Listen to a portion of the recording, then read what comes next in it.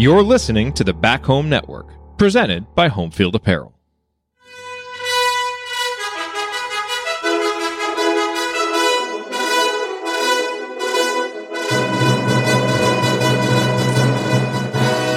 And welcome, Hoosier fans, to the first emergency episode of the offseason here on March 29th.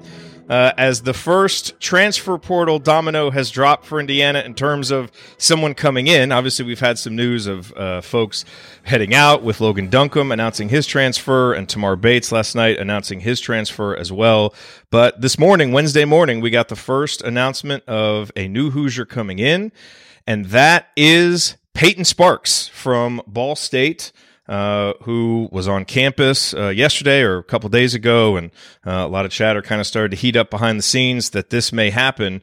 And so Indiana, which obviously is losing a lot of production and depth inside with Trace Jackson Davis gone, with Race Thompson gone, looking to restock that, and they do it with Payton Sparks, an in-state player from Winchester, Indiana, played his last 2 years at Ball State, averaging roughly 13.5 points, about 8.5 boards, a couple of assists a game. Really known as kind of a rugged inside presence, perhaps a little bit undersized, but able to make up for that with some quickness, with some power, with some footwork. And so we're going to spend some time here on this edition of the Assembly Call, talking to you about what kind of player Payton Sparks is, how he fits, and what this means kind of overall for the trajectory of Indiana's offseason. And to do that, the coach, Brian Tonsoni, is here with me. We're going to be joined here in a little bit by Evan Wilson, our friend from Akron, who helped us preview Kent State. Obviously, his team at Akron has played Ball State a couple times each of the last few seasons,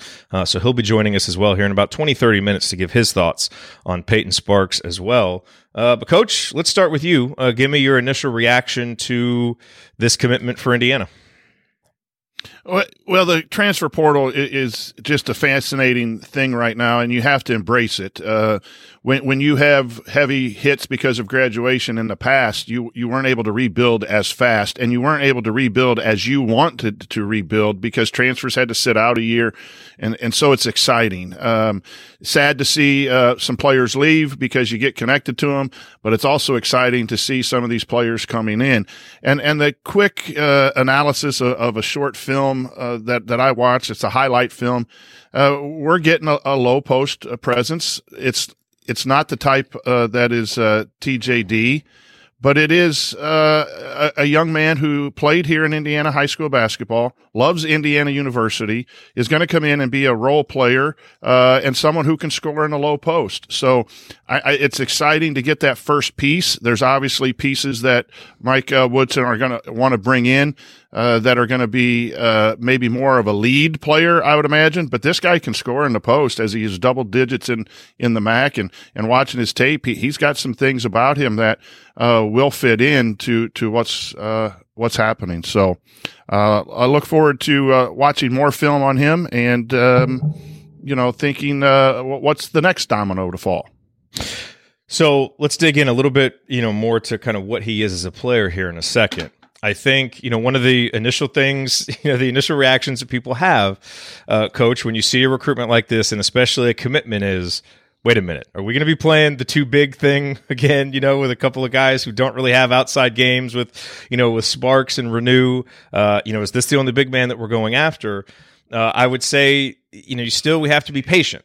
So we need to obviously, analyze this and talk about this and figure out what Payton is going to bring.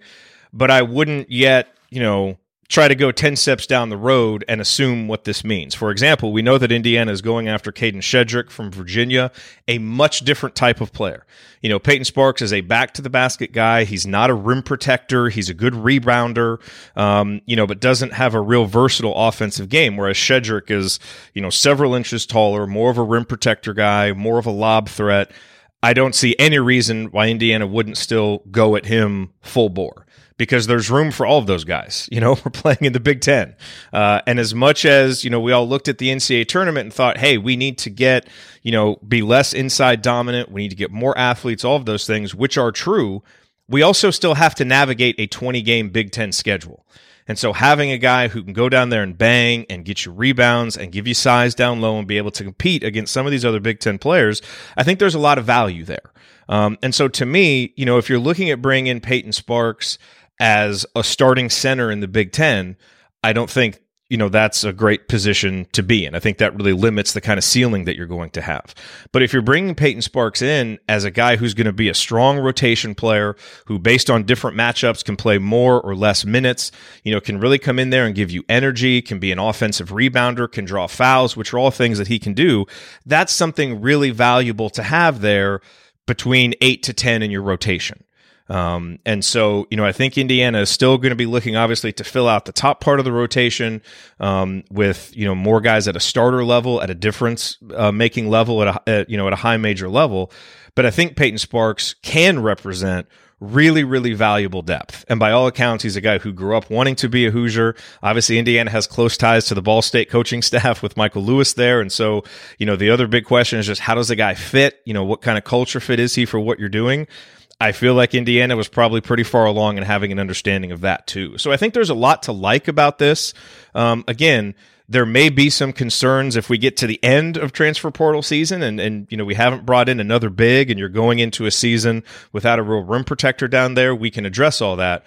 But I don't think this means by any stretch of the imagination, Coach, that Indiana is done trying to fill in the front court. But you do, at some point, need to just raise the floor with depth and with solid pieces. And I think that, to me, is what Payton Sparks represents. Well, this whole thing needs to be done with patience. There are tons of names out there. They're entering, daily, and the coaching staff, from the head coach all the way down, Adam Howard's working on it. They're working on it. You have to have patience. But the thing is, when you lose 7 players and you have 2 recruits coming in, that's 5 spots. You're not recruiting everyone to be that superstar starter. You have to recruit people and get people that have maybe a couple years left if you want to go that way versus a graduate transfer. And you have to build your roster. And the fun thing for IU fans is not to judge this just by itself as, this is the number one, the first one. This is the lead guy of the program. You have to build a roster. So, one way I was talking with my son, we were traveling back from the baseball game last night. In some ways, this is, Logan Duncan elects to go elsewhere in his development. He was going to be a post player who was going to get some run. Payton Sparks comes in with 2 years experience and double digits in a pretty solid league. That's an upgrade to the roster, however he's going to be used. And then, I had some audio issues there, and you were talking about the style of play. It'll be interesting to see, is it the 2-post thing that we've had in the past? I don't think Sparks feels the Trace Jackson Davis dominance that we had by any means. But I do think he is someone who is capable of playing in the Big Ten, and only time will tell. But yeah, have patience with the building of this roster. It's an exciting time, and I'm excited because I think it's a culture piece too. I think this young man really buys into Coach Woodson and what we've heard behind the scenes, that he really wants to be at Indiana. You need some of that too when you're going to bring in 5, 6, 7 new players to make sure what Coach Woodson has done well is build that Indiana program back to getting in the tournament. You need those culture pieces, and you got an Indiana guy who wants to be here. I think you had to take him, and he's skilled enough. Yeah, and look, I think we all have just huge hopes for Malik Renew and what he can do moving forward in his Indiana career. He's also been a guy who's been very prone to foul trouble. And so, Payton Sparks gives you another guy who is proven, as kind of a high efficiency player down there in the post who can do some of those things that Malik can do. And so whether you're building that front court depth for injury, for fouls, whatever it is, I see some folks in the chat and I totally get it. Like, hey, we need shooting, we need rim protection, we need some of these things. And it doesn't seem like this guy brings it. And I get that. But as we've said with the transfer portal, it's so easy, Coach. I think sometimes, you watch all these NCAA tournament games and it's like, okay, we need a Nigel Pack and we need a Jordan Miller and we need a Marquise Noel and we need, Omir. Like, you start going through and it's like, you want to get all these perfect pieces. Let's get John L. Davis from FAU. And, it's easy to kind of run wild thinking about that. And Indiana's trying to do that with some of the higher end guys like the Timberlakes and the Ledlums and the Shedricks that they're going after. But you still have to fill out a 13-man roster that can help you navigate the regular season to even get to the NCAA tournament. And that's where I think Payton Sparks can really help. I don't think you necessarily look at him as a guy that, hey, when we get to the Elite Eight, he's going to be the difference maker. Although having a guy for 5-10 minutes in a game, as we saw against Miami, who can just come in and get some rebounds, that could be pretty valuable.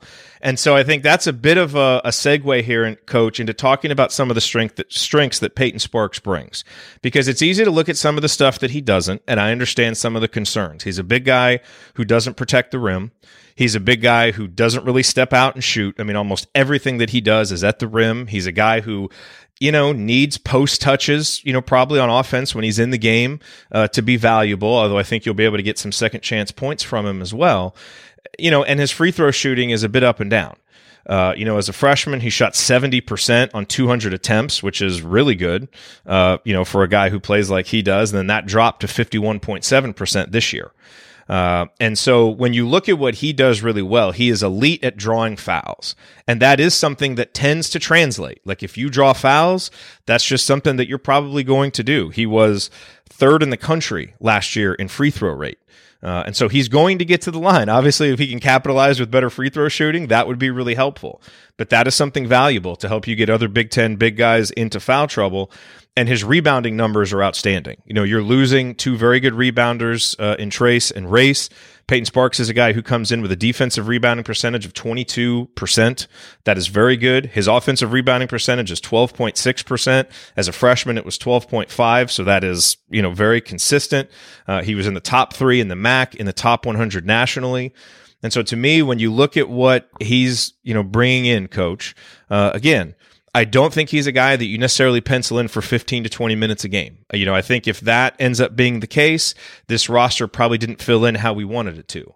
But I think he's a guy who can play 5 to 10 minutes per game pretty much every night, give you depth, give you some offensive rebounding, come in and get a couple of buckets. And then in some of those matchups where you have Malik in foul trouble, or you're going up against the Big Ten, or you just need a spark, and someone who's a little bit fresher to come in and give you some offensive boards on a night when no one else is rebounding, and we had a few of those, Sparks is a guy who can come in and do that. And so, you don't like the fit as much in terms of like from a macro sense, you're not going to build an offense around this guy. But, man, you look at some of the things he does, and they were things that really would have helped Indiana in some games this year if you had a guy who could come in and do some of those things. So I would, make sure while you're lamenting some of the things he can't do, remember the guy can do some stuff too and has been a very productive player in the MAC for 2 straight seasons. And some of those things can be valuable. Maybe not necessarily to win a Sweet 16 game, but maybe to win 2 or 3 games in February when you're just trying to keep the momentum of the season going. And that is important. It's not all just about March. You have to get to March too. And I think Payton Sparks is the kind of guy who's going to be able to help Indiana do that throughout the Big Ten season based on the stuff that he does bring to the table. Well, you need 3 or 4 4s and 5s. The structure of your 4s and 5s are going to be interesting to watch, but you need that number of players. So it just happened that we got this 5 who's going to be maybe a 15-minute guy first, and so that's where you got to have patience. You need someone in that role, and why not get a guy who played at Ball State who had that kind of stuff? The thing that impressed me about the list of stats is rebounding. And rebounding was an area that Indiana late in the season especially really got abused. And so when you bring someone in to back up the 5 or whatever rotation Coach Woodson decides to play him in that second unit, those are key things. Collecting fouls. What I saw in the brief amount of film I watched right away this morning when you said we were going to go on from inside the hall, he does a nice job of sticking his shoulder in the chest of defenders. Now, you're playing up against the Big Ten, you're playing up against some bigger guys. But again, if he's coming off the bench 15, he's playing, those minutes. I think that translates too, but he's really good with his body. He goes both hands, right and left. So if he posts on the right side, he'll turn on the left shoulder and be able to score almost every shot was whatever side the basket was on. He was using that's something that, as great as TJD was until his senior year, he didn't do very well. So he has a knack. He has a knack for creating that contact, which gives him a little bit of separation, and that allows him to score oversized. Will that translate to the Big Ten? We'll see. But again, those are little things that I do think translate. Those are little skills. We don't need him to get 13 to 14 points a game at Indiana. We need him to come in and play solid minutes in a foul situation, or to rest and make sure that we have you don't have to play anyone 38, 39 minutes at the starting five like we have in the past. So, yes, he does some things. Getting to the foul line late, too, as a sub, if he is coming off the bench, that builds fouls, and you get into the bonus. And those are things that can help Indiana win games. But I just think, again, his energy and his ability to find spots in the low post are something that you want in a post player. And I think that's what Coach Woodson saw and wants him in the program. Yeah, and he, fouls committed per 40 minutes. He's been right at about 3.5 both seasons. That's not elite like Trace Jackson Davis's 2, but it's not as bad as Malik's either. And so he's not a guy who is overly foul prone. I'll tell you the other thing that I like about him, Coach. And again, need to couch these statements. I'm not as high on this if he ends up being a 22 to 25 minute per game player, right? I think this is better in kind of a 12 to 15 minute per game role. Kind of like the role that Malik Renew had this year to a certain extent.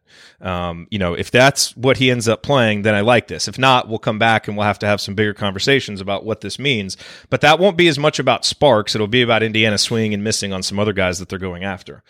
But the other thing I kind of like about him, Coach, is he's got a bit of a nasty streak to him, like on the court. Like he's competitive, he's tough, and you start thinking about games against Rutgers and games against Northwestern this year. And, for as much as, you love just the skill of Trace Jackson Davis, and sometimes you would see that come out and he would just go dominate. But there's also sometimes it's like kind of like an offensive lineman. You just want someone who's a little nasty sometimes. And I think Payton Sparks will get in there and get tough. He's not going to back down, from a physical battle. And again, I just think through the rigors of a 30-game season, you're going to need someone like that. And so I think that's something else that he can bring to the table that can be valuable. You saw the impact that X's attitude had, on this team. And I think getting X back, having a guy like Payton Sparks there, just to kind of be a straw that stirs the drink a little bit. I don't think that's a bad thing to have as you go through Big Ten play. Yeah, he seems to have a physical presence, to his play. When he would post up a couple times in that film, he really did a good job finding an angle in the post by putting his hips and his rear end into someone and driving them up the lane, and then having the baseline to drop step and score. So again, I'll be looking forward to watching some more complete game film to see how physical he is on defense. Again, not the rim protector, but can he get in there and battle physically as a defender? So I think there's a lot to his game that could add to the Indiana Hoosiers. All right, ladies and gentlemen, joining us now, live from Akron, Ohio, it is Evan Wilson. For those who don't remember, Evan is our buddy who goes to Akron. He's a walk-on for the Akron Zips basketball program, grew up an Indiana basketball fan, but was here to help us preview the Kent State game, did a great job. And obviously, when I heard that Payton Sparks might be committing, he was one of the first people I reached out to help give us a scouting report, because, Evan, your Zips have played Ball State a couple times each of the last few seasons. You've gone through the scouting report process with Payton Sparks. So welcome, and give us your initial reaction to Payton Sparks' commitment to Indiana. Yeah, thanks for having me, first of all, and I enjoy coming on here. The first thing that comes to mind is that kid is so passionate. Like, when you watch him play, you see the passion and you see the fire and you see the desire to play well, not necessarily for himself, but just for the team. I have a couple of mutuals like related to him. I've never sat down and like talked to him, and we follow each other on Instagram and whatever, but I've never really had a conversation with him. But one of my good buddies from home, from Noblesville, lived in Winchester and was good friends with him before he moved to Noblesville, which is Winchester is where Payton's from. Mm-hmm. And then one of the managers for the Ball State men's basketball team graduated from Noblesville. his name's AJ Hudson. He worked a lot with Sparks, and just between those two, I've been able to see just as a person how bad he wants it. He's in the gym all the time, plays with fire and passion. So you'll never question the want to. And I think the fans are going to love to watch him play because of how hard he plays every night. Obviously that's been something that fans have not necessarily complained about, but have raised questions for previous teams. But that'll never be a question for him. As far as play style, he's tough, really, really, really strong. I mean, he's probably one of the physically stronger guys that we play in the MAC year round. When Ball State comes to town, or when we go to Ball State, we know it's going to be physical. Just not necessarily for the rest of the team, even though they're physical as well, but just because we know he's going to look to hit somebody every time that ball goes up on both sides of the floor. So he's a physical player. He's a good athlete. He runs well. You would think for a guy with that much size, they wouldn't be able to run well, and he can run the floor pretty well, and got pretty good motor. Played heavy minutes both seasons. His numbers look pretty identical as we look here. He was 13.5 his freshman season and 13.3 his sophomore season. One thing that definitely improved over the last 2 years of his game is his passing ability. He was MAC Freshman Player of the Year his first year. I know we double teamed him a couple times, and teams across the league double teamed him this season. And he was a much more not only accurate passer but willing passer as well. I think that's something that people don't realize, that you can be a good passer, but if you're not willing, you're not going to see those numbers. And you're not going to get guys open. So he's a very willing passer. His to back that up, his assist rate jumped from 8% his freshman year to 13% last year. Right. Same amount of minutes. So when he saw the double and he was willing to pass. Obviously, sometimes you can quick spin or you can kind of fight through a double team, but definitely a willing passer. And he's tough with the ball in the post, especially on double teams. He's not one to really fumble it or turn it over in that sense. He's going to make a pretty good decision. Not much of a jump shooter. He shot only a couple threes. Free throw percentage isn't great, but as soon as I say that, every time we played them, he seemed to shoot 80 or 90% from the free throw line. So it was always a note on the scouting report that he wasn't a great free throw shooter, and then he'd end up 14 of 15 from the line, and we're looking at the stat sheet like, dang, how did he do that tonight? But no, he's a great competitor. He's been fun to watch, been fun to play against, fun to prepare for as well. And I think he can provide a lot for the Hoosiers moving forward. Yeah, he was 9 for 12 against Akron from the free throw line this year. and that first game we played, there was 44 fouls called, and we had like 2 guys foul out and 3 guys with 4 fouls. So everyone was fouling left and right, and there was a ton of free throws going up. And anytime we went to the line, we were kind of like, okay, we're going to get one here. And he seemed to hit 2 in a row just about every trip down the floor. So he made it tough on us for sure. And it's a testament to his competitiveness. He's a great competitor. So what are some of the weaknesses to his game that you think, could potentially be exacerbated by moving up a level to the Big Ten? Yeah, I think he's relied on his athleticism a lot, and for good reason as well. He's an unbelievable athlete. You see his size. So I think his footwork, he's going to need to work on his footwork, and I trust that the staff understands that, and they're going to get with him on that. I know he's heavy left hand. It doesn't take any. You watch a couple games and you'll see that he goes to his left hand quite a bit. But as we say that, Trace went to his left hand quite a bit and seemed to make it work out just fine over a course of 4 years. So just being, I guess, more than one dimensional in the post, being willing to spin both ways, being willing to use both hands is probably important for big athletes in the Big Ten, especially if they're starting to crowd him on one side. And then just a free throw shooting, it's not just, I think free throw shooting in general is a lack of a lot of people's games. It's free throw. They're free. So I think it's not just him, it's everybody and across the country. But if he could shoot close to that 70% number that he shot his first season, it'll make him less of a foul target, probably give him more minutes as well. If the game's close and Woodson knows that they're going to foul somebody, they're definitely coming at him first just based off his percentages. So if he can improve that, he's not only helping himself, but he's helping the team and getting more minutes. Evan, Coach Tonsoni here. I got my start in Noblesville about 30 years ago. So awesome. The Millers are close to my heart as well. When you talk about, did you guys play him predominantly on that strong hand? In the film we saw on Inside the Hall, he did do some drop stepping to his right. Was he not as efficient going to his right? And was that something you guys scouted in your scouting report when you played against him? We tried a bunch of different things. I think a lot of teams will tell you that as well. That with players such as great as him, that it's never going to be one decision for the rest of the game, because good players like him, they sees it one time and puts it in the back of his head. And next time he goes down there, he's going to attack that way. So I think he's a great player in the sense that he can make adjustments just as well as a coaching staff can make adjustments. So we tried a lot of things. Some things worked, some things didn't.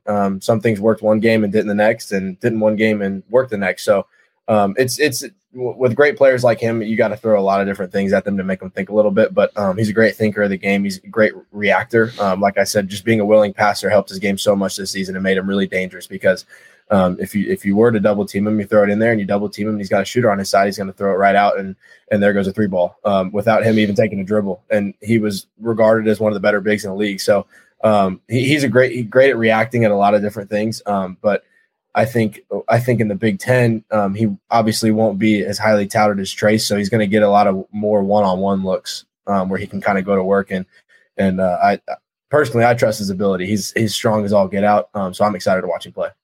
How is he defensively in the post? We're used to seeing Trace Jackson Davis swat everything above the rim. I don't know that Payton has that rim protection, but how does he play defensively inside in the post? Yeah, first of all, I mean, like I mentioned, the biggest thing with him is how strong he is. He's gonna if there's a Hunter Dickinson is backing him down, and he's already got 20 on the board, then we'll probably throw a trap at him. Like Woodson will probably throw a trap, but he's never going to throw a trap with Woodson or with Payton as the primary guard, because he's not big enough. He's going to fight. He's going to fight for position on both ends of the floor. He's really strong. He can push catches out, which is important when you're guarding bigs. But like you mentioned, he's not the vertical athlete that Trace was, and that's nothing against him, because Trace is an unbelievable vertical athlete. But Payton still has good length. One thing that I think he can bring to the Big Ten that you don't see very often is his ability to take charges, and you don't see that a lot with big men. He's really good at getting in position and seeing a guy come downhill a little bit out of control or come off one leg, and that's a perfect time to take a charge. And it's something that is very important in the MAC as well. I know for our team, and it's not just us. We get charges against us. We take charges. It's something really important when you play some high level athletes. So I think that's something that he can bring to the table, is that he's not necessarily going to go up there and swap balls into the third row, but he's going to take a charge and create a turnover for your team. So good defender, and like I mentioned earlier, he's got a pretty good motor, which helps in any conference in America. One of the things that's always a question for a guy moving up a level is how his game, how his mentality will translate to a different role. You mentioned before, I mean, he's played at least 70% of the minutes in both of his seasons at Ball State, and he's been in a featured role. He's used 24.5% of possessions this season, 24.8% last season. So, I mean, their offense was being run through him. It seems, and again, it's still early in the transfer portal season, but it seems like he's being brought in as more of a depth piece, not necessarily a featured player. How do you think his game, how do you think his mentality, as much as you know about him, how do you think that translates to a higher level but a smaller role potentially? Yeah, I don't think that phases him. I think one thing that's important to understand when, not that I've done it, but when you move up a level, is it's very rare for a player to move up a conference per se and have the same or better numbers. I think the perfect example from the MAC has been Mark Sears. Like that's an unbelievable season that he put together. Coming from I think he was around 18 to 20 point per game guy at Ohio the year before. All league guy, and then to move to Alabama, which was a top 5 team in the country and just an absolute powerhouse all season, and to still put up not even, I think he was around 15, but just to have double digits in general and start some games like that, that's something that's very rare. So that's something that you don't expect. And I bet Mark Sears didn't expect that as well. But I think Payton will be ready to take in any role. Like I mentioned, I know a couple people around him, and he seems like a good guy. And obviously he's growing up in Indiana. And growing up in Indiana, you either want to go to Purdue, you want to go to IU. I don't care what you say. And if you live up north, you probably want to go to Notre Dame. But a lot of people, they grow up and they want to be at that big stage. So now that he's got that opportunity, I expect him to be great at taking in any role that he's given. And like I mentioned earlier, just playing it as hard as he does. Let me ask you this. I assume you watched the Indiana-Miami game? I sure did. Yeah, not a pretty one. Like, I mean, is that a game that you can see Payton Sparks helping in? I mean, it was up and down, but I mean, Indiana's just getting killed on the glass. Like, is that a game where you see inserting a guy like him, he can be kind of a tone changer, tone setter? Because to me, like, as I look at him, that's the thing that I keep coming back to. Indiana fans keep talking about, we need shooting, we need all this. It's like, did you watch us rebound? I mean, there was such a lack of just aggressiveness from a rebounding perspective that it feels like he's the kind of guy that can really help reverse some of that in an important way.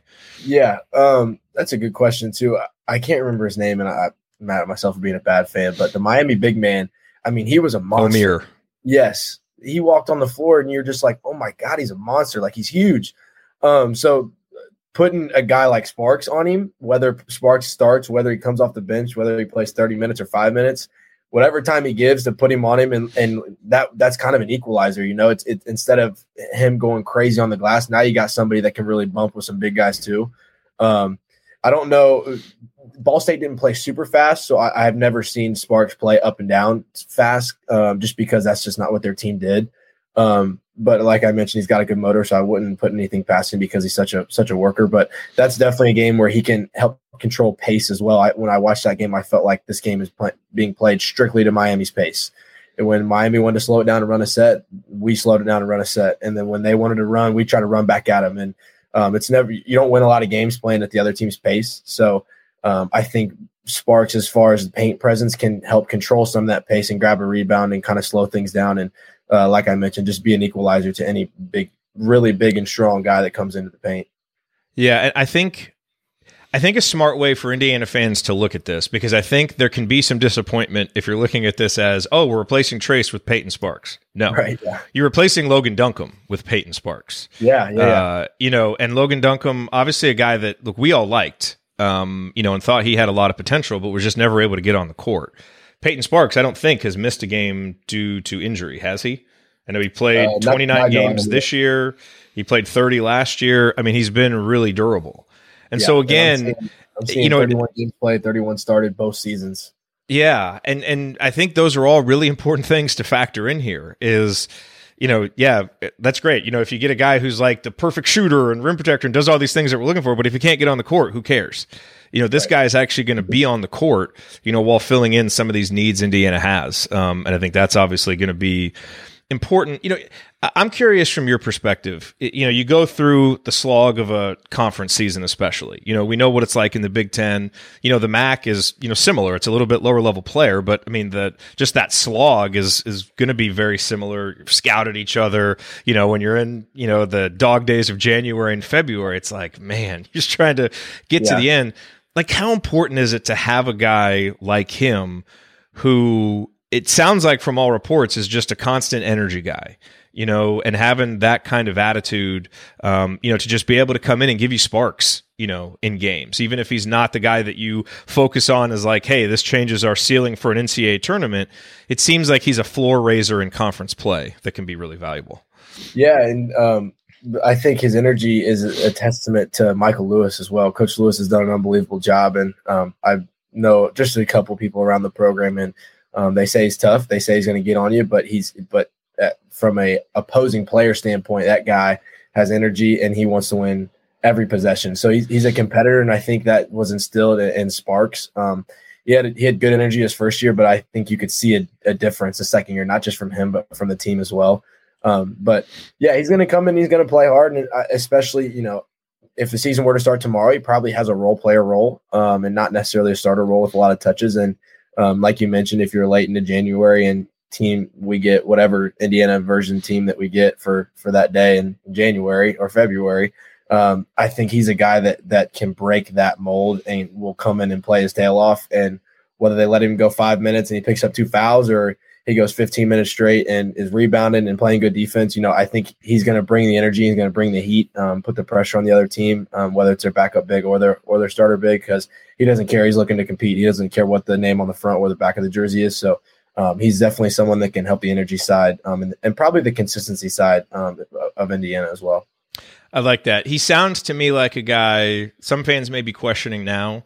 Similar to how they were when X transferred. And then it took about a month or two of fans realizing, holy crap, this guy competes his ass off every second he's on the court, for fans to really start giving him the benefit of the doubt. And I think Payton Sparks profiles to be that guy, even though there's probably going to be some matchups where he struggles and it's like, whoa, this is a big step up from the MAC to the Big Ten.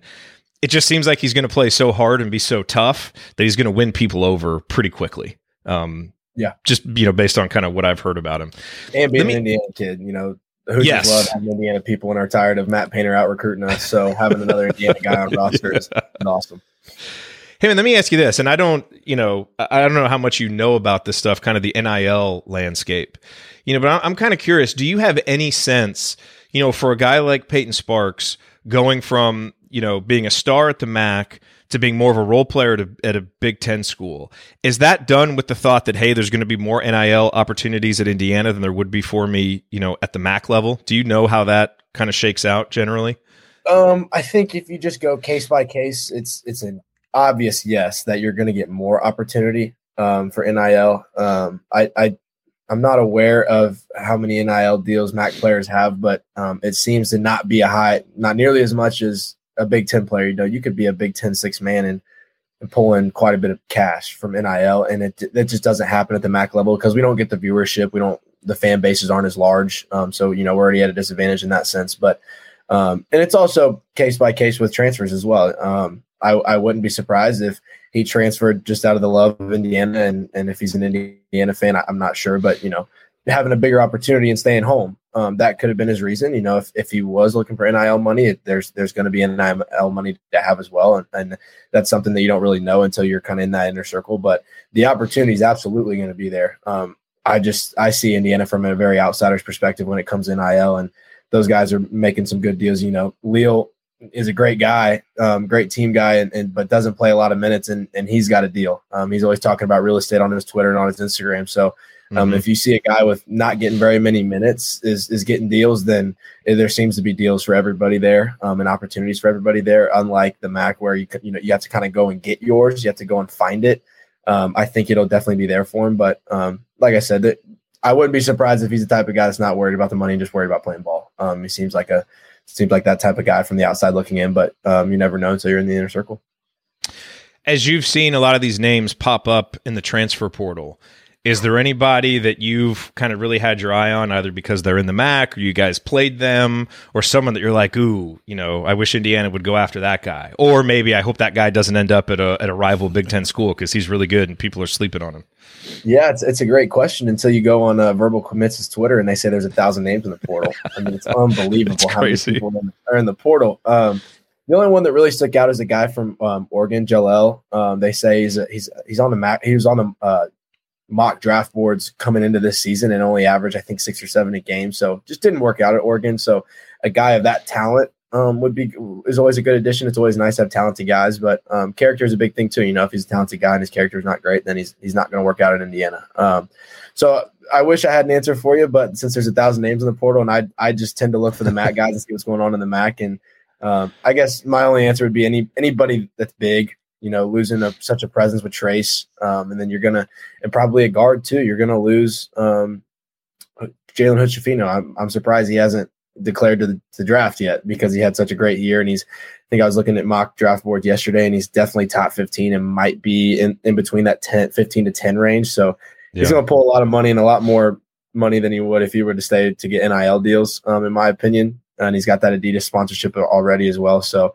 I'd be surprised if he stayed. So looking for a guard that can kind of score it, and then obviously anything to help replace a little bit of Trace because you're never going to get all of him. He's a once in a generation player.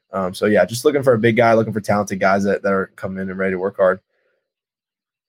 Boy, that's it. It's interesting hearing it from that perspective because that's something that's so easy, Coach, to overlook when you talk about transfer guys and you look at their numbers and how is this going to project? And it's like, all right, but bottom line, is this guy ready to come in and accept a role? Is this guy ready to come in and work? That's why I think you got to take a full 360-degree view with this stuff. I know no one entered the offseason saying we want a guy who profiles like Payton Sparks in terms of the skills that he brings to the table.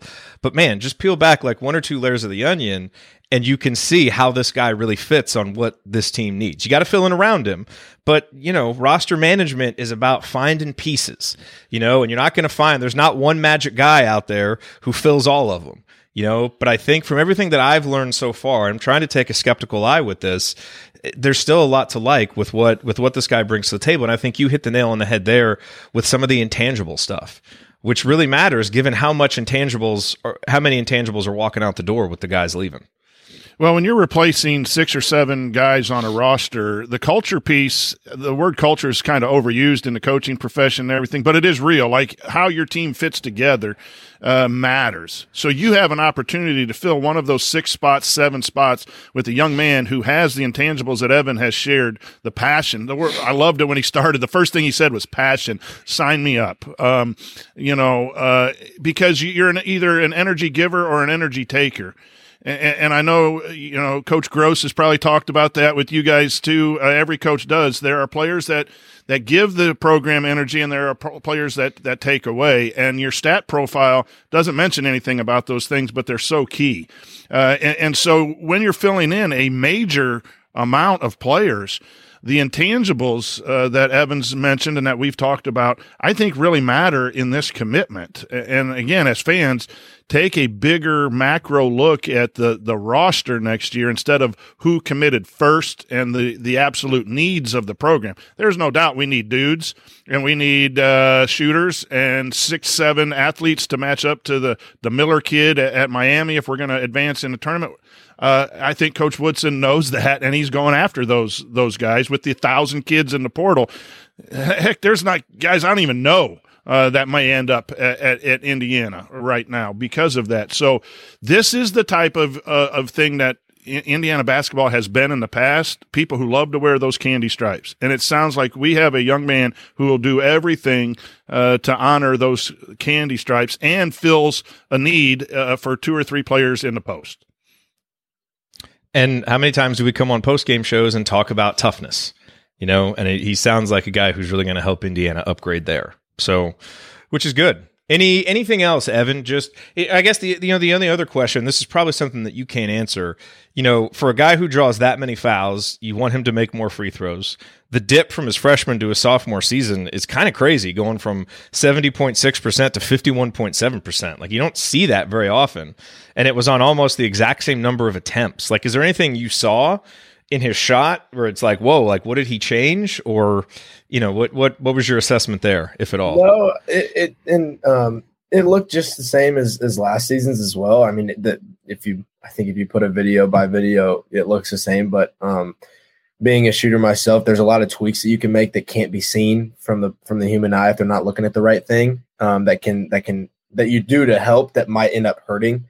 So I'm not sure what if he was tweaking stuff over the off season or whatnot, but I will say it's mental. The free throw line is so mental. It doesn't matter if there's 16 minutes left on the clock or there's 4 seconds left in the game. You saw San Diego State's guy hit one and miss one. I mean, it's mental. He went on after the game and said, "I've worked my tail off," and I'm sure he's shot millions of free throws over his career. But then, it's different when you're in a game. You're a little winded and pressure's on a little bit.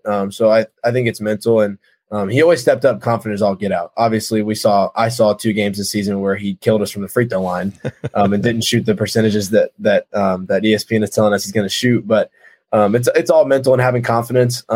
I'm sure he works on it a ton. Like I mentioned, my guy over there, the manager, AJ Hudson, he rebounds for him quite a bit, and they're in the gym quite a bit. So I know he's working. I know he's working his tail off on all parts of his game, and it doesn't take a dummy to know that that's a weakness. But I think that's something that will get addressed. It's just about mental and having those reps and being ready to knock him down when you get the chance. Absolutely. Well, Evan, we appreciate your insight, man. It's always great to have someone who's, kind of been there on the court with these teams or players and able to really give us the up close perspective. Cause like I said, there's only so much that you can really glean from stats, from watching film and these recruitments. Do you worry at all? I mean, and I know you didn't necessarily go through like the traditional recruiting process yourself, but you look at some of these recruitments with transfer portal guys, and they're so quick and so fast. It feels like everything is abbreviated, and you're trying to assess not just is this guy a fit with the way that he plays, but is he a fit with the people on our roster? And I don't know if you guys have had, examples with transfers that, in or out of your program. But that seems like something that's really fraught with risk and potential chemistry issues when you just don't have a ton of time to really kind of figure out how these guys are going to fit. Yeah, it scares me not that I would ever do it, but to put myself in those guys' shoes, like how fast, like you mentioned, how fast it happens. They can be in the portal this week and they're committed next week. It's like, do you know the names of half the guys on the team? Can you name me the whole coaching staff? Like, they haven't seen campus. I can guarantee you that. So it's that stuff it scares me just as a player, like not necessarily going in blind, but kind of going in blind. But like you mentioned, it's and like Coach mentioned, it's the character piece that you can bring a guy in and they can tell you all the right things, and then he comes in and now he's taking 15 shots in a 5-on-5 scrimmage in 4 minutes in practice. Like, oh my God, what did we get ourselves into? Or comes in and he tells you he just wants to win and he buys into our role. I think one guy that I will give props to on our team, Trendon Hankerson, he just graduated. He played his last season of college basketball. He's out of eligibility, but he came in on his visit. It was actually Easter weekend of last year, and I was home, but the guys came in, and we were a little skeptical with an in-conference transfer.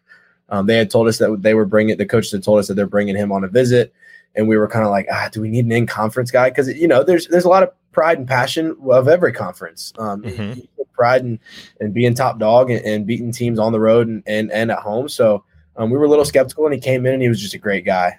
He told us, I've had a rough go at NIU because they weren't winning a whole lot, and I just want to win, and I can bring things to the table to help this team. And he told the staff that as well, and committed, and he stuck to every word, man. I mean, he was just looking to win every game, whether that was for him to take 10 threes that night or for him to take 2 and guard the other team's best player.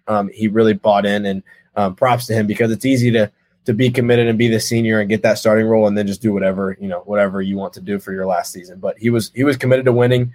And I think that's the good and bad about the portal. You get a guy that's telling you all the right things, comes in and just doesn't do that. Or you get a guy that's coming in and just ready to buy in. And I think that's huge for Payton Sparks. I have no doubt that he's going to buy into whatever role he's given.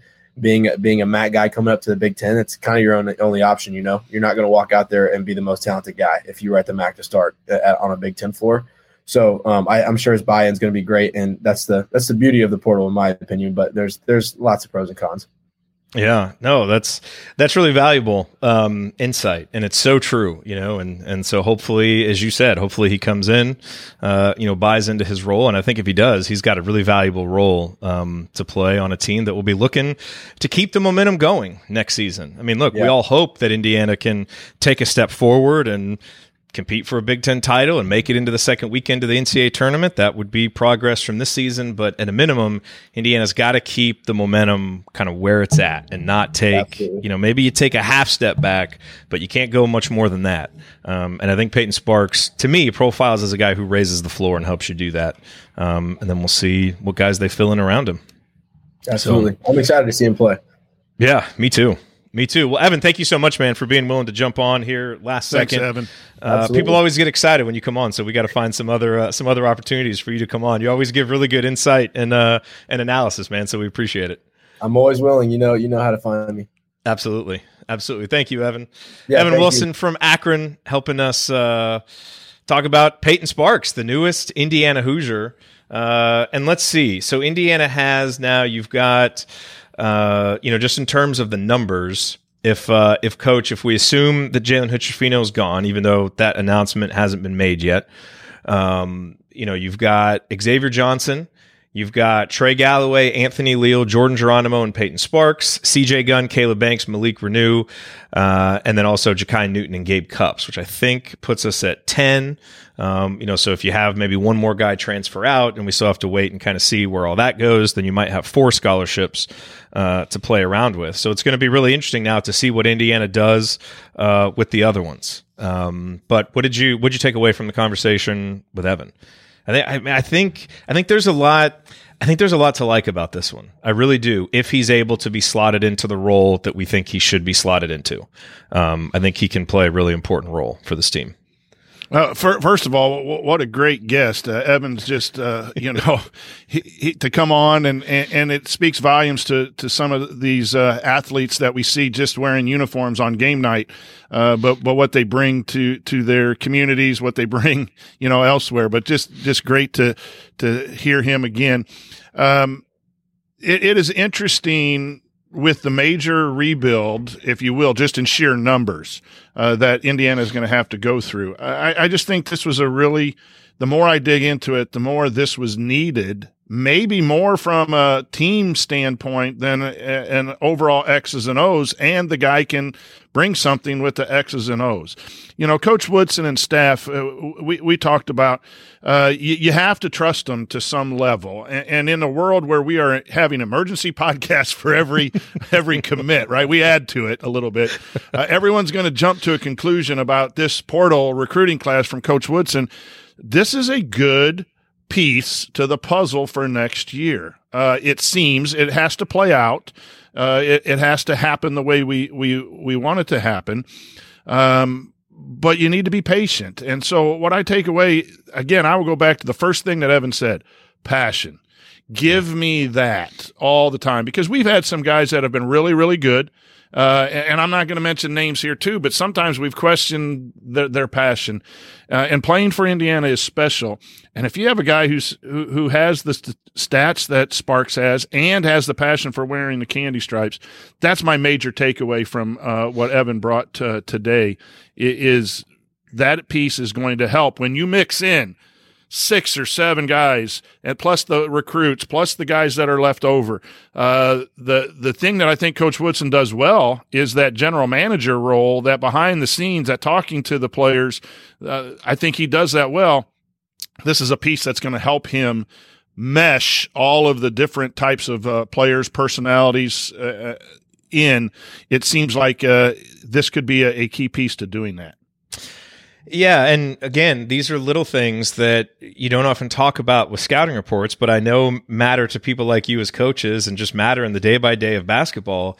But what kind of practice player is he like? Because you need guys who bring fire to practice and bring competitiveness to practice too.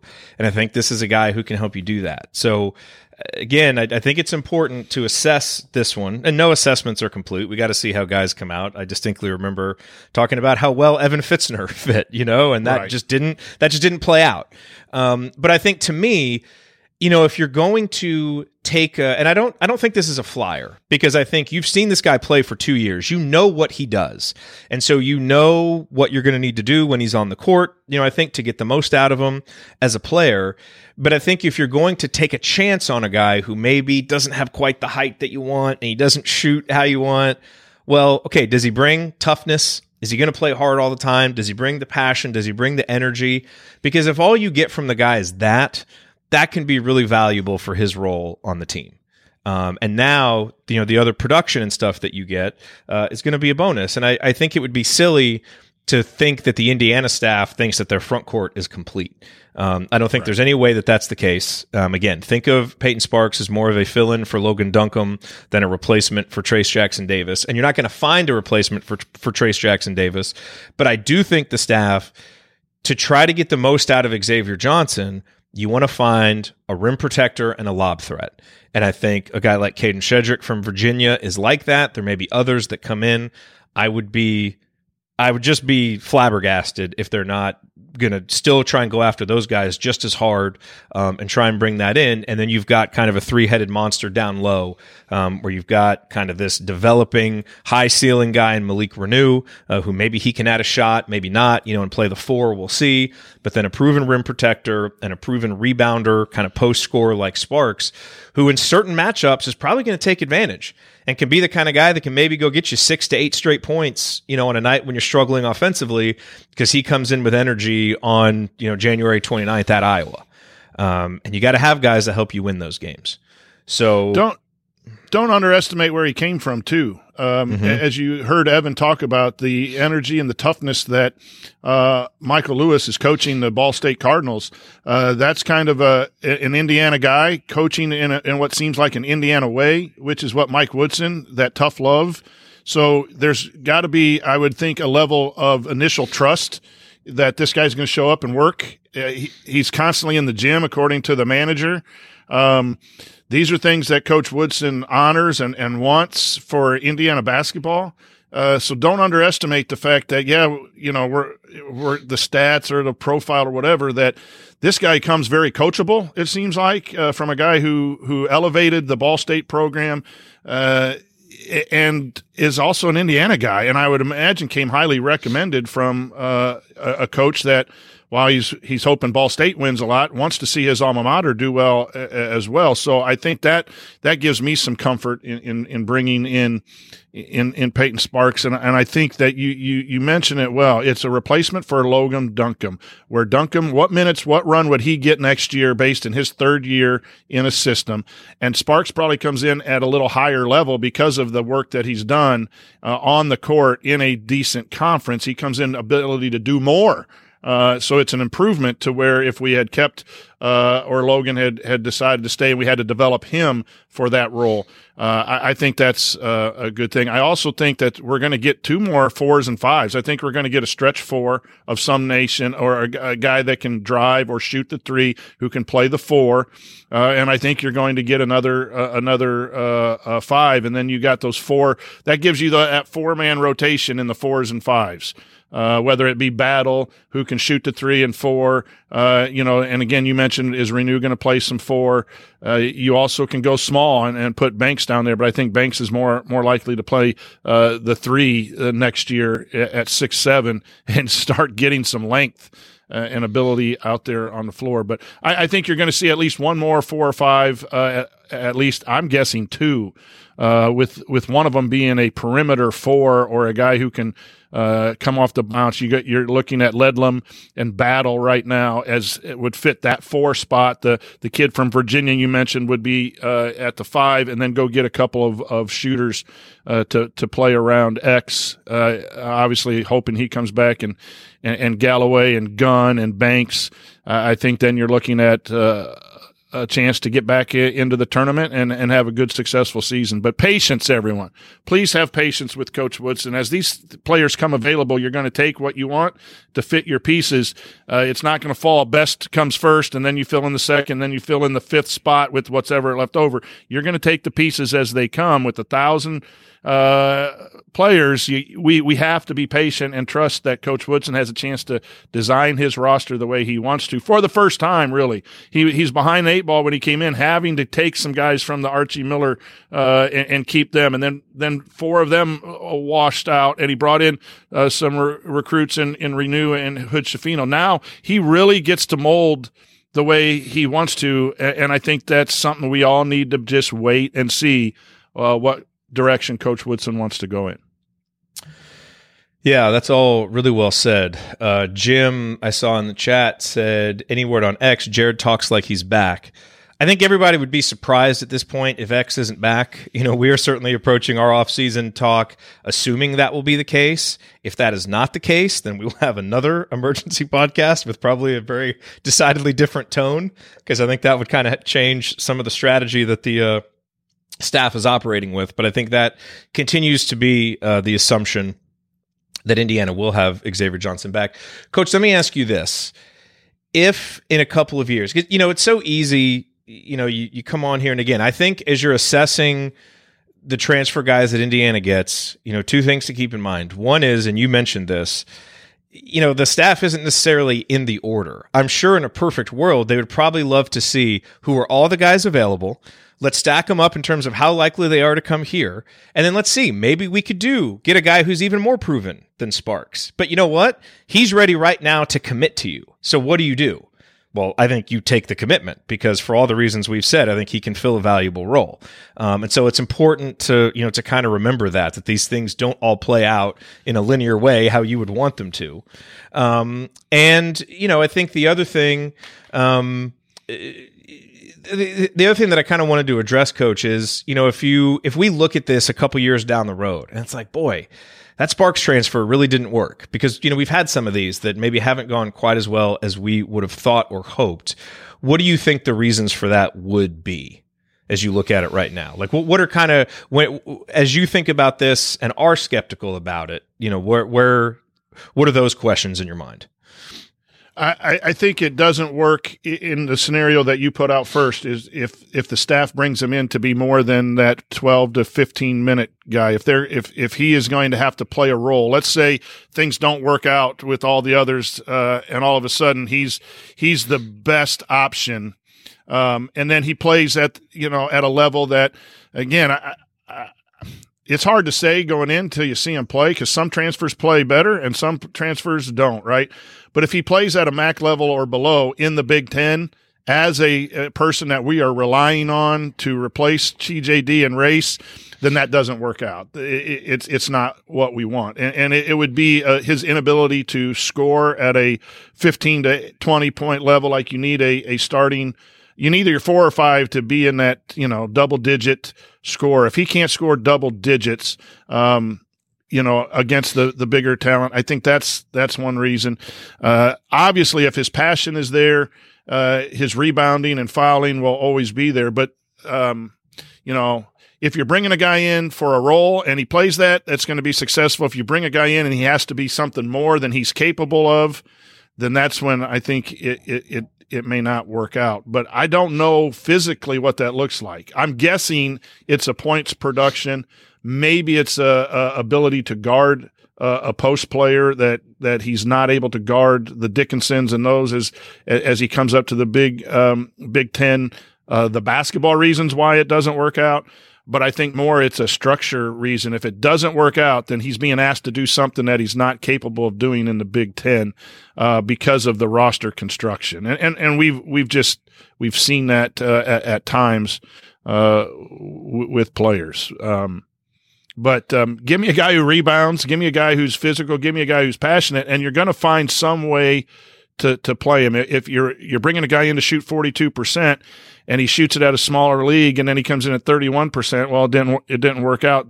You can guess that. But what we just heard from Evan and what you have heard and what we've shared in text, that at worst, this guy's going to bring that energy and bring that culture, and it might not be stats that he ends up helping the Indiana program, but it could be other things down the road. So I don't know if I really answered your question there. No, you did. I mean, and I think obviously with any transfer, the reason it may not work is if there's a disconnect on what the expectation is for a role. Right. I'd be shocked if that's the case here, just based on everything that you hear about him. But it's like, think about how Terry Morin built the Indiana women's basketball program. It wasn't, got hired and then boom, like 2 or 3 seasons later, they're going to the Final Fours. It's kind of a step-by-step process. And you have to have, some transfers and some people that you bring in. Maybe they don't do all the things that you want to do, but they help you build certain parts of your culture, right? Like, I think about Allie Patberg. And obviously she was, hugely productive, for this program, but had some deficiencies, right? Where she didn't really shoot that well. And, maybe wasn't the athlete that you needed at guard. But my goodness, how much toughness and leadership did she bring, to the program? And I think you look at a guy like Sparks, who's now, he's gone through his first couple of seasons. And I think when you see older transfers, kind of like Evan described, a lot of times it's a guy who has had the chance to be the guy, has maybe put up numbers on a team that doesn't win, and now just wants to win. And so now if he, for the next couple years, can help Mike Woodson kind of bridge the gap and help him build the culture that he wants in terms of toughness, because you could tell at times this year, Mike Woodson, either watching the game or talking about it after the game, he wasn't happy with the toughness of this team, whether it was on the glass or just, the competition level that was brought every game. And Sparks is a guy, again, who I think can help you do that. And I think those can be important recruits, assuming everything else goes well and they're able to fit into the role that they're in, to help you in kind of this rebuilding process. So you mentioned in earlier shows too, like the Illinois situation didn't work out because I don't know that they were cohesive. They still had a good year. They were 9th seeded. They had to totally rebuild, but they had some troubles at guards. They had some of their guards leave their program, and now they have another one of their guards that they put in that got a lot of run late. He left. So it seems like, that they didn't gel as much as they could, and they still had a decent Big Ten season. And you look at a guy like the Jenkins guy who played in his 6th year or something and went to Purdue and was a 18-point per game guy at a lower level school, and then came in and was coming off the bench, and he provided good chemistry and good leadership. So there are examples here locally of a transfer that came in and didn't get the stats, but probably helped a program. And then you had some guys that came in and got stats, but the cohesiveness didn't work out. I think that's that flip of the coin. Evan was talking about that with the transfer portal. I think it's so hard in the speed dating of the transfer portal to know exactly what you're getting. And so give me this guy that is an Indiana guy and has some stats and has some nasty to him in that conference, because I just think that it is, you don't have to have him replace the 20 points, 25 points per game. You need him to do some specific things. And so on the face of it, and maybe it's just my, crimson colored glasses, I think this is what's needed when you're going to have to bring in 6 or 7 new players. You're going to need some culture pieces, some together pieces. It's not just about, the physical stats and abilities. And I think the more I look at this, the more this is a good thing for Indiana basketball. Yep. Look, if you're looking for this commitment to help you feel better about Indiana's ability to guard on the perimeter, not going to help. You're looking for this to, is Indiana going to be able to go get a bucket at the end of the shot clock when you really need it? This doesn't address that, right? There's a lot of issues that this one doesn't address. But I know the initial reaction from some folks, because it's a low post guy that doesn't shoot, and it's like, oh man, we're getting another one of these guys. I would just urge you to think beyond that. And there's a lot of things that this guy brings that I think Indiana fans are really going to like. They're not always easy to articulate or talk about in the numbers or the scouting reports, but I think you'll like it when you see it out there on the court. And for fans who maybe grew frustrated about, periods of play over the last few years with players who, look, clearly played hard, but didn't maybe always have the passion, or even, to go back to a word I used earlier, the nastiness that sometimes you would like, that you saw maybe from a guy like Xavier Johnson that was conspicuously missing at times like this, at times this year. Sparks is a guy who can do that. And so again, look, if there's a guy that we don't like and we don't think is a good fit, we will certainly say it. And I think there's a chance this could be that if Indiana doesn't get the other guys they need. And so we have to wait for the full offseason to come in to really fully put this in context. But I do think there are a lot of reasons to be patient on this one and to think that this guy is going to bring some things that maybe you don't think you want right now. But man, once you get into the season, it's the kind of stuff we end up complaining about a lot. And he's the guy that can help you combat some of that. And I think that's important. And that's why ultimately I'm on board with this one and really actually kind of excited about it. A couple of things too is depending on what direction Coach Woodson goes with the offense, if it is a more perimeter oriented offense, you're not going to see as many double teams. And so you're not going to run the offense through the low post. You're going to run some offense through the low post. And if they don't double and you have guys who can show that they can score in certain situations one-on-one, Evan brought that up as well. You need 2 or 3. We know Renew can do that. We know Sparks can come in and probably do that. It's going to be interesting to see the reworking of the offense without just an absolute, great low post player where you went to that all the time. Now you might just go to it some of the time, and your efficiency numbers in the post are going to be interesting to see. I think Sparks fills that coming off the bench just like a Renew does, and maybe the kid Shedrick, that from that you're not looking for someone to run the offense through. If you are, I don't know that you're finding maybe that kid from Oregon, that 5-star guy that only played, got 6 points a game. Maybe you think that he could be that replacement for TJD. If Coach Woodson wants to stay with that, then yeah, you're going to need a really good low post scorer. But I just have a feeling that he's going to go a little different direction. Maybe that's wishful thinking. The other thought is on these transfers to just share with people. My thoughts. It's a new world. In my old world, when people left a program, it was a black mark on the program, and people are running from this coach. And what is this coach doing to chase people away? The portal now makes it so different. I don't think you can judge a coach by who leaves negatively. I guess there could be some individual criticism if it happens too much, but I think you almost have to assume that every program is going to have 2 or 3 players that leave. Heck, there's 1,000 players in the program. There are misfits in almost every basketball program, meaning the player wants to play more or the coach wants to go a different direction, and they have that honest, tough, critical conversation about, hey, you're not going to play for me, and then the kid moves. There's probably a lot more positive about these transfers than there are negatives. So, don't look at Sparks leaving Ball State as like he couldn't handle, Coach Lewis, and so he's looking to leave Ball State. With NIL and with all of the non-sitting out rule, it is not, in my opinion, an indication of poor coaching or whatever. As a whole, automatically anymore. And so, like with Tamar leaving, I don't think that's a negative on Coach Woodson. And if Duncombe leaving, it just was the fit wasn't right. And the other thing is that, we put so much pressure on these coaches to win and win now that I think they have the right to use the portal to their advantage, as well as the players are using it to their advantage. That if you don't see a fit, then you have that honest conversation with the young man saying, hey, we brought you in. It didn't work out. We like you. We'll help you get to the next, but we need to go a different direction.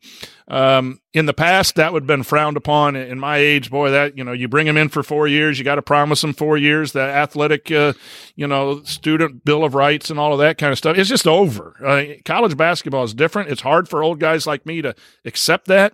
But it's about roster construction. It's more of a minor league mindset of each year you could have a different roster, and sometimes it's going to work out and sometimes it's not. And those coaches and staffs who are ahead of the game will end up doing better. Just look at Kansas State.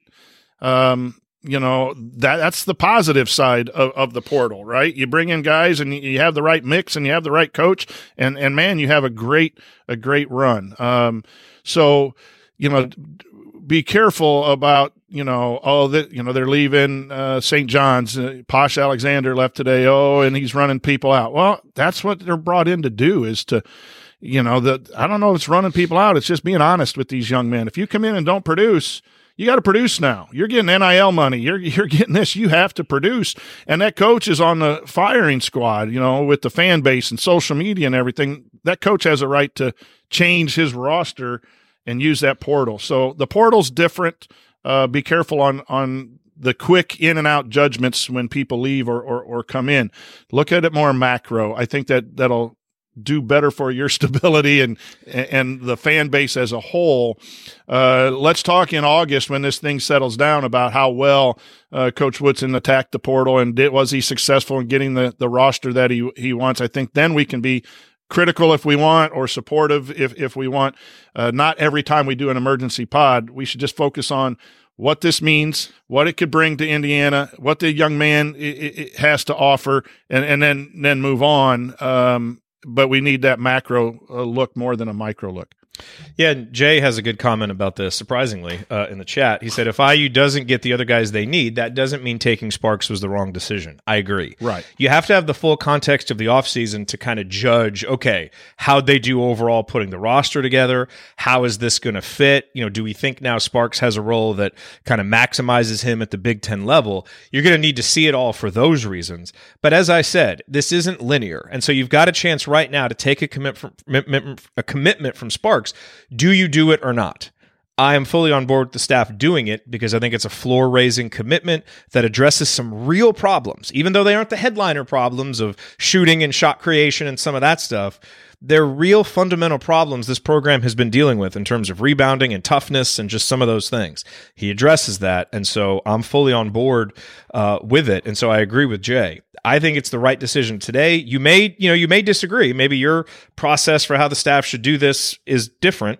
And you can present your evidence for that. But given the information that everybody has right now, I think it was smart to do this because you still have plenty of other spots to address some of those bigger needs. And this gets to Jeffrey's comment. He says, I don't understand Jared's perspective. Don't we need a different type of player to go further in the tournament? Doing it only the post way isn't working. Yes. We need a different type of wing. We need a different type of four-man. All that stuff still needs to happen in the portal. That's the stuff that will help raise the NCAA tournament ceiling. I say this raises our floor in the Big Ten in the regular season and helps ensure that we get to the NCAA tournament. Okay, so that's kind of where I'm at with this, and you still need some different players to help you. But the other thing, coach, is you need different ways to win. And Payton Sparks does some things that in certain matchups are going to help you win. And so just because we've all gotten fatigued with the too big thing in a macro sense, there are also lots of games where it worked really well and that we won, and so Sparks gives you that ability as a proven guy down low who can do that. So we do need to recruit a different type of player, but we also need to be able to win different types of ways.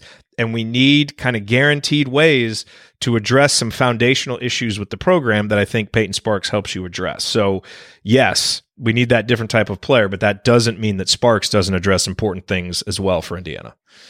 Well, you need a complete roster. Let's not lose sight that you need a complete roster. You're losing Chase Jackson Davis, Race Thompson, Logan Duncombe. We don't know officially yet about Geronimo. Right now, he hasn't declared. But if he goes, then you've lost 4 post players in the 4 or 5. You got to replace them. Yes, we need wings, and that's what's, I think, going to determine where Indiana program goes, is getting those dudes like Miami, more dudes like that. Yeah, that's the key thing, but we still got 4 spots, 3 spots officially right now, and potentially 4 spots to go out and get those wings. But you can't just play Malik Renew 40 minutes at the 5. You need another 5. You need another 4. I think the concern comes in if you don't get a stretch 4, then we're going to go back to that, 2 low post offense type thing. Or hoping Caleb Banks develops into it real fast. Right. But I still think he's going to play the 3. Yeah. More than the 4. So you need at least 3 guys in that 4 or 5 traditional spots to play, and so Sparks fills one of those roles. So again, that's the timing thing. We got the big first. Everyone thinks we're going to focus in on the 2 bigs. I don't think that says anything about the way Coach Woodson wants to play next year or how he's trying to build this roster. If we get 2 more bigs, then maybe we can come on in that 3rd emergency pod and say, whoa, he's just recruiting bigs, and we are going to go to a big-centered offense. He's going to stay that way. But we can't say it yet. Right. We can't say it yet. And look, if you could get all the positives that Payton Sparks gives you, but it also comes with 3-point shooting and the ability to face the basket, awesome. I'd love to have that. But, given what Payton Sparks does give you, I will take it with some of the deficiencies that he doesn't bring, because the role I think that he's being asked to play will be able to fit that. So it's an ongoing discussion. We'll see. And like everything, we've got to see how it actually works on the court until November. So we're now in that long part of the offseason where we're just kind of speculating and hoping and projecting and doing all that kind of stuff. But I think there's reasons to be excited about this. I certainly am. I think Payton fits some things that we really need. And I think he's going to be a guy that's going to surprise some people once the season starts, where it's like, oh yeah, we needed a guy like this to be able to go kind of bang and do some of these things. And so I think we should all just be patient. And at the end of the day, be really excited that another guy who grew up wanting to play for the Hoosiers, that is proving himself, is coming. The last thing I want to address here, and by the way, we're going to talk about a lot of this more on Assembly Call Radio tomorrow. We'll talk more about tomorrow transferring, all that stuff will be coming. There's one other thing on here, Coach. I don't remember who it was, but it was basically, something like, Michael Lewis can't be happy that he's leaving. I would say, to a certain extent, in the position that Michael Lewis is in now, Coach, I think you want your program to be able to sell to certain guys who may be between the high major and, kind of MAC level. Hey, we can help you get there, right? It's like the narrative of if Jalen Hood-Schifino comes in for one season and then goes to the NBA, that's now a story that Mike Woodson can sell on the recruiting trail to similar type guys. Hey, you can come in here, give me 1 or 2 good seasons, and I'm going to help you achieve your dreams. And I think Michael Lewis quite clearly looks at this, and I know, he's close with Eric from Hoosier Hysterics. I think Eric might have said this in a place or two, that Michael Lewis really views his role as helping guys achieve their dreams. And when you do that, that means sometimes it may not be the best thing for you next season, but in the larger scope, if you build your program around helping guys get to where they want to go, and if you have this player who wanted to play for Indiana now has a chance to do it, that's also a great story to be able to sell on the recruiting trail, to be able to get the next guys. And so, yeah, I'm sure there's a part of Michael Lewis that is disappointed not to have this terrific player, just like there's going to be parts of Mike Woodson in Indiana that would love to have Jalen Hood-Schifino for another year. But it also can kind of be helpful to the growth of your program long term to have some of those stories in your back pocket to be able to sell to the next guys that are coming down the road. And it seems like that's kind of how Michael Lewis looks at this, and I think that's probably a pretty good reason why he's been successful in his coaching career. So I'm sure he's disappointed to lose the talent, but happy for the individual, and I'm sure understands exactly how that'll help him land the next player like Payton Sparks. You have to adapt to the ways of the world. We can sit here and bemoan the portal. The portal hurts mid-majors because they're going to lose their best talent. That's just a given. So you as a mid-major coach can sit there and just rue the fact that your best players are going to leave, or you can embrace it and say, I'm going to have to win with these guys in year 1 or 2. The other thing you can do as a mid-major coach is understand you're going to get better recruits now because there's less recruiting of players in the high school level. If you can fill stuff from the portal and you can take someone from Ball State with 2 years of experience in a good league, you're probably going to take a Payton Sparks over an equally kind of talented high school post that you're going to have to sit and develop. So there's going to be less recruiting of high school players, which is a negative overall for me as a high school guy. But your elite 5 stars and 4 stars are still going to get heavily recruited, but those underdeveloped, 4 stars and 3 stars might have to go to a smaller school, prove their ways, and then go to where they want to end up going down the road. So as a mid-major coach, you take advantage of that. So now you can go on that recruiting trail and say, hey, listen, we are a place where we can get you to that next level. Come play for us for 2 years. And then the struggle is that you're going to have to be a really good coach to get freshmen and sophomores at Ball State, at Indiana State, at Valpo, or wherever you're at. You got to sell that, and then you got to win with young and maybe hope that a couple of your dudes stay 3 and 4. But it's just like the college level where you're going to lose a Hood-Schifino, you're going to lose a 2-year player, and then you got to replace that player. But you got to embrace it as a mid-major coach. Also, if I'm a mid-major coach and I have aspirations to go to the Big Ten or to the ACC, I want to make sure that I show that I can develop players to play at that league. So now that boosts my own personal resume too. I've taken over Ball State. We finished 4th or 5th in the conference. We were tough out all year long. I got a guy that came in 1 year. I got him to a level where he can go play at the Big Ten. Bring that next guy in, that 4-star that couldn't go where he wanted. He's going to come to Ball State. And now you have a resume that when, that big school in that Power 6 or Power 5 wants to come, you have shown that ability to do those things, to build those players. So it is a new world. And for a lot of us who have grown up in the college basketball world without NIL, without the transfer portal, it is very difficult to handle. But you know what? I like high definition televisions a lot better than that old, set that was 8,000 pounds and I had to get up and actually go and turn the channel. I kind of like streaming. The world advances, and whether this is ultimately good or bad, time will tell. But college basketball isn't going anywhere. And people were paid 20 years ago anyway.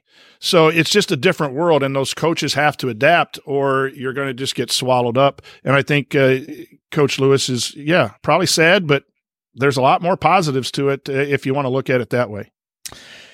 I should mention now, an hour and 22 minutes into this broadcast, that this is the Assembly Call. We are part of the Back Home Network. We are sponsored by the fine folks at Home Field Apparel. I am wearing my Home Field Apparel Indiana crew neck. I absolutely love it. Coach is wearing an Auburn hoodie. It's okay. Auburn. It's all good.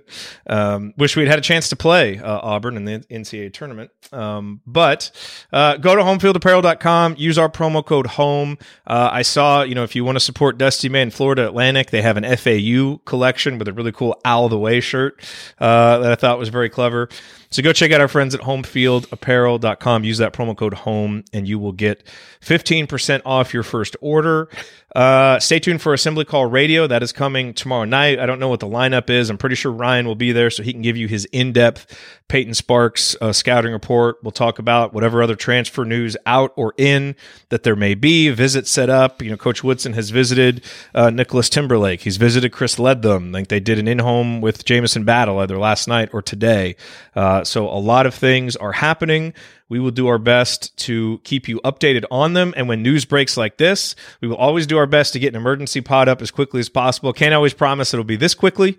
If this had happened yesterday, I wouldn't have been able to do this. But, we try to do it as close to the news as we can, give you some instant reactions. And so glad that we were able to hop on here today. Coach, give me your final thoughts as the first domino falls for Indiana in terms of players coming in for the transfer portal. I'm just looking at this as exciting with the transfer portal because we have a chance to rebuild a program. If this were 5-10 years ago, we were looking at a year that we're just going to have to, play a lot of freshmen, and you get a transfer and they have to sit a year. So it's new. It's new and it's exciting. Coach Woodson has gotten us back to the tournament 2 years in a row. He's going to do everything possible to get us back that third year in a row. And we're going to have some new dudes to root for and figure out next year, which makes our show really interesting in the off season on how this all plays out. And it's just part of the process. So I think Sparks is a good addition. When I first heard the news, I was like, okay, that's the first one. And then the more I thought about it last night, and as I heard the rumors last night, and then when I heard official this morning got on, and as we've talked, I think this is a very good piece for Indiana. Glad that I'm on spring break, and so I was able to jump on. Even next week, the students, I'll give them a worksheet or something and jump on from school if I have to. You need emergency worksheets ready. So when you hear that sound. Yeah, when you hear the sirens, kids, grab the worksheets and be quiet. Right. So I'll pack my microphone every day just in case. But I think it brings a little bit of juice to the off season. We do this for many years, and sometimes off season can be a little bit of a grind, and it will again at some point slow down, but this is fun stuff, and we get to talk about how all these pieces fit in. But welcome to the program, and let's get to work, and we'll see where the next domino falls. Yeah, I'm glad we get a chance to come on here and in a long form way talk through this stuff. Because, last year there was talk about Payton Sparks maybe being a guy Indiana was going to look at. And this year when it happened again, I'll be honest, my first thought is, this isn't the guy. Why do we need kind of an undersized big man who's, kind of needs post touches to succeed and can't really step out and shoot? Like, haven't we been doing this? And so everybody who had that reaction, I get it. But I really do feel like this is one you start, again, peeling back the layers of the onion, looking at it from some different angles. It starts to make sense, because as much as I was frustrated by playing a too big lineup that couldn't step out and shoot, I also at times got frustrated by a too big lineup that couldn't rebound, and that would just let balls just bounce, and that at times seemed to have a lack of aggressiveness, and that at times could go out there and get punked by opponents for certain stretches.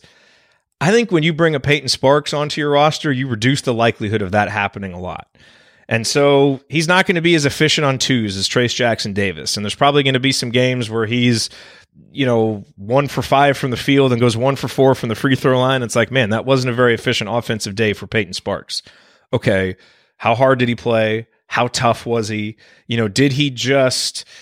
I remember some of those conversations last year about Geo Baker talking about how no one's afraid to play Indiana.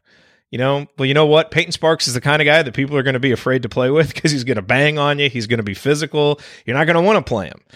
And if you're putting him out there with a guy like X, I think you start to develop a bit of a different attitude.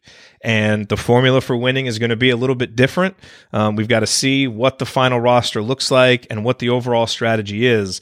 But I think no matter what that is, there is room in the rotation of players. Maybe not your top 7, but in that 8 to 10, there's room for a guy who can rebound. There's room for a guy who's tough. There's room for a guy who's going to be an everyday practice player. There's room for a guy who draws fouls and does the stuff that Payton Sparks brings. So, I was a little lukewarm with it at the beginning, but this is one where you dig into it. I think you start to find a lot of reasons to like it and a lot of reasons to think he can be a very useful foundational piece for the next couple years. You don't want him to be the highlight piece. You don't want the offense running through him. But I think you can get a lot out of Payton Sparks if he's playing 10, 15 minutes a game for what he's going to do for you on the court in games and what he's going to do for you, on the court in practice. And that's the kind of stuff we don't always see, but I think is important and is probably part of the calculus for bringing a guy like Payton Sparks in. So again, on all this stuff, we wait to see how it all works out. But ultimately, I feel much better about it after digging into it, talking to people about Sparks than I did just initially kind of seeing the top line, measurables, stats, all that stuff. I think you got to dig in a little bit and you start to realize all the reasons to like this. All right. That is going to do it for us here on this special edition of the Assembly Call, just a random Wednesday emergency podcast going for 90 minutes. That is what we do. But join Jeff and Kathy. Doing the Work is going to be on tonight, I think at 8 o'clock Eastern time.